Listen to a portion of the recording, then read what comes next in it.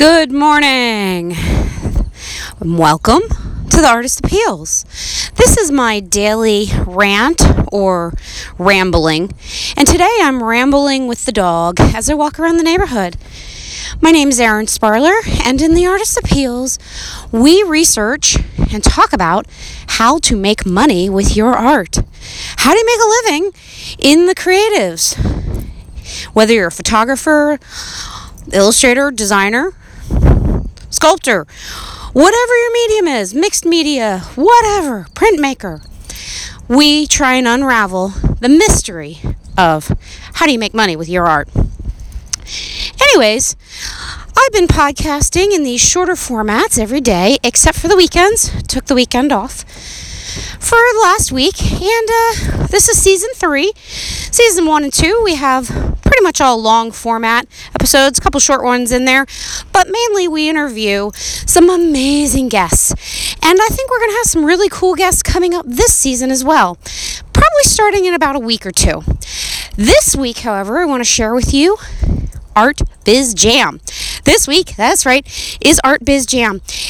This amazing art licensing conference was started by Phil Staubs. She was on season 1, I think it was season 1 of the Artist Appeals, and her partner.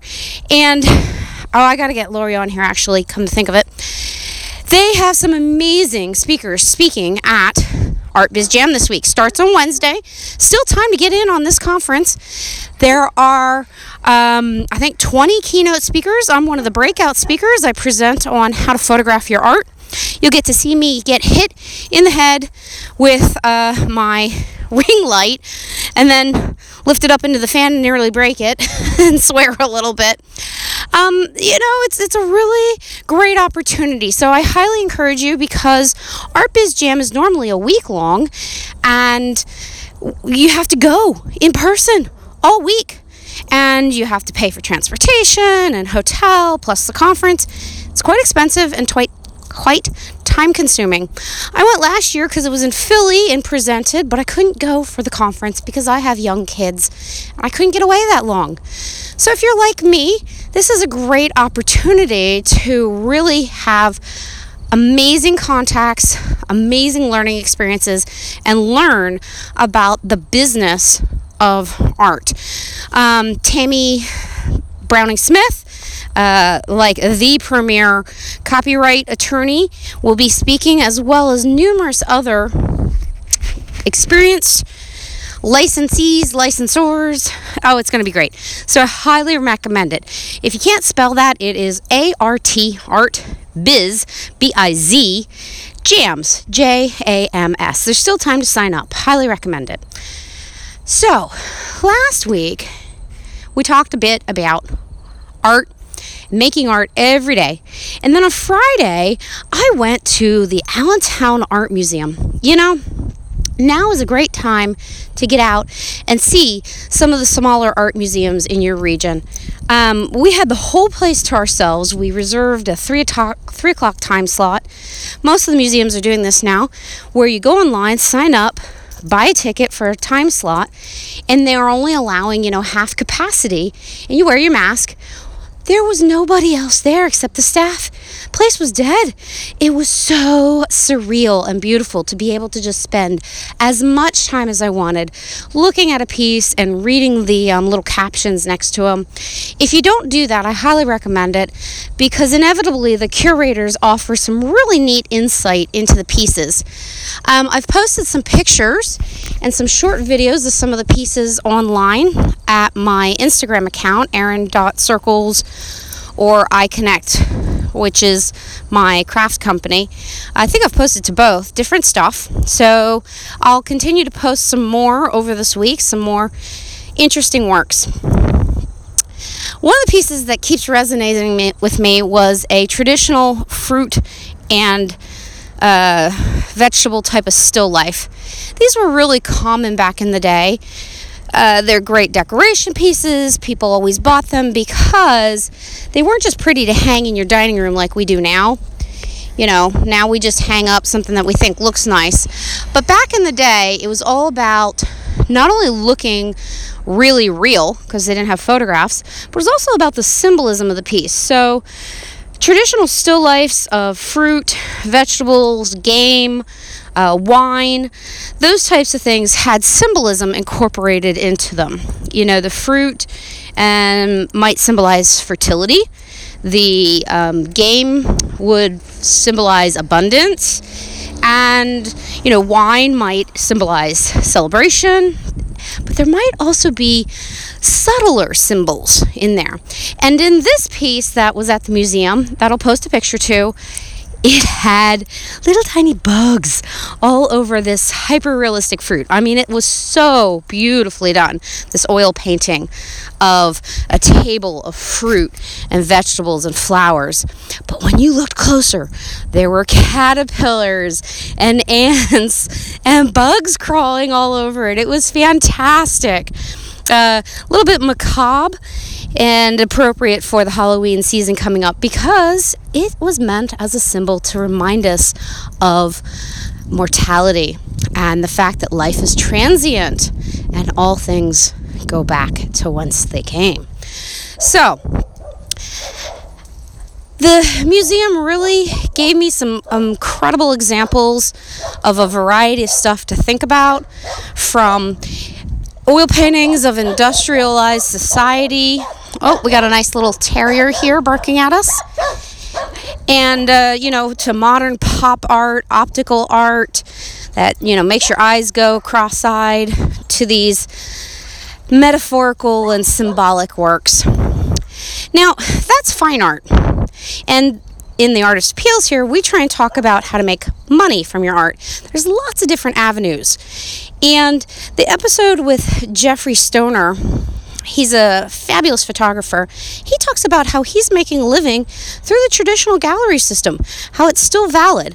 A lot of people have said that it's not, but I think it can be if you're a business professional.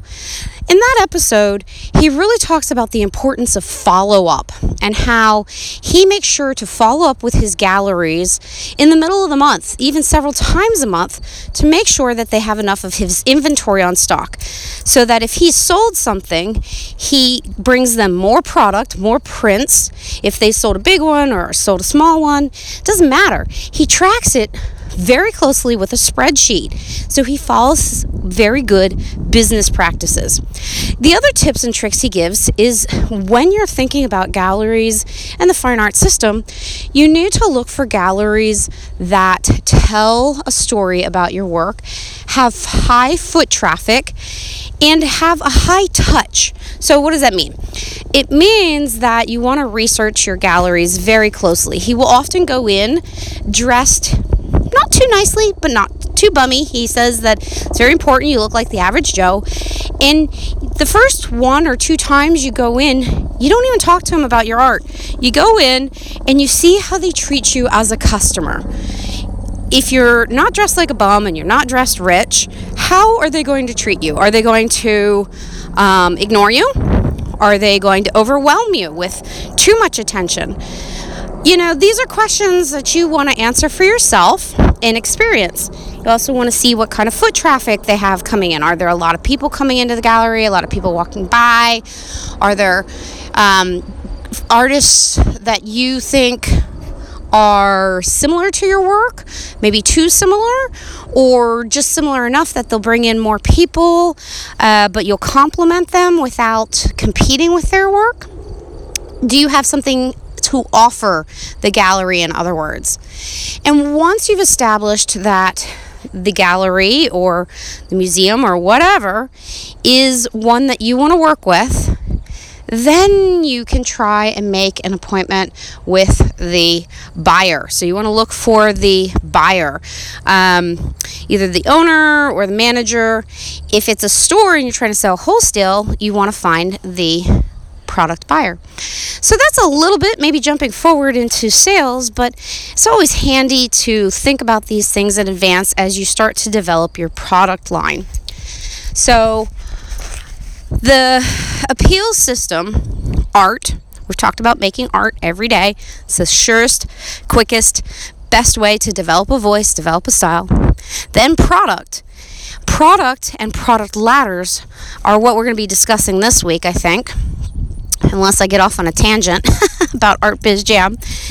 And it's just really important that you think about having artwork available as a variety of products at different price points. So once again, going back to Jeffrey as an example, his work at the Woolworth Walk Gallery is represented. He has two main collections, trains and goats, photographs of trains and photographs of goats. And his goats are very popular, and he finds that, oh, that's a squirrel. Do you hear it? He finds that he puts out Moo business cards and people collect the different goats because they're funny, they smile, they laugh, they make you just think, oh, what silly goats. And they'll collect those Moo business cards as reminders of what they want to add to their collection. He has smaller prints, 5x7s and 8x10s, and then he has larger prints, and then he has really big ones. And he finds that the bigger ones drives the sale of the smaller ones. So whatever big piece he's got hanging on the wall will often be what people were buying smaller prints of. So it's really... So we got interrupted very briefly by a spam call, and it kicked me out of the podcast. That happens. That's the beauty of these smaller sessions. They're very real. I think you've heard a dog and a squirrel and so forth and so on, because I'm recording this as I'm walking with the dog. So as I was saying, product. It's very important that you start to think of your artwork in terms of different products that you can create from it and offer. This is referred to as a product ladder in business. A product ladder is the idea that you're supposed to have low price point stuff, medium price point stuff, and high price point stuff. I like to compare it to a menu. What's the first thing when you go into a restaurant and sit down that they bring you? They bring you a menu. And they bring you a glass of water. The glass of water is free, and the menu is what they're offering. It's their products. So start to think about your work in terms of, what can I turn my artwork into? What types of products can I make from it to put on my menu? And with that, I'm going to stop there, because tomorrow I'll go into the menu analogy deeper. Stop back tomorrow and I will give you all the ways that a menu relates to a product ladder. And it really is a helpful metaphor, because you want to give them that glass of water free, and then you want to give them the menu.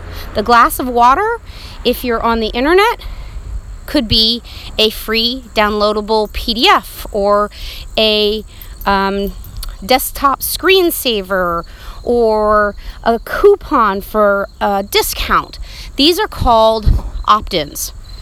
Okay? There's other words for them too. Sometimes in business they call them opt-ins, sometimes they call them lead magnets, but it's where you give them the glass of water.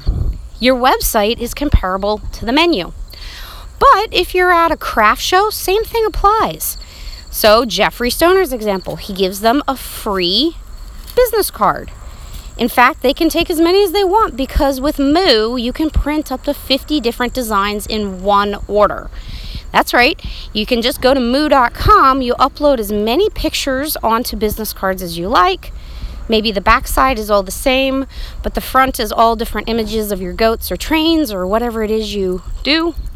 Your shtick, your theme, your niche. And then they send them to you. So you could have a free brochure, which would be your menu. You could have a free piece of candy, which is your glass of water. So start thinking about, what can you give people for free, and how can you provide them with a menu of your products, and what is going to be on your menu. That's it for today's rambling, walking the dog podcast. Tomorrow, I'll talk more on the subject of products, product ladders, and what's on your menu. If you've got questions, hit me up. I'd love to hear them. This is Erin Sparler from the artist appeals, and I'll talk to you tomorrow. Thanks for joining us, and have a good one.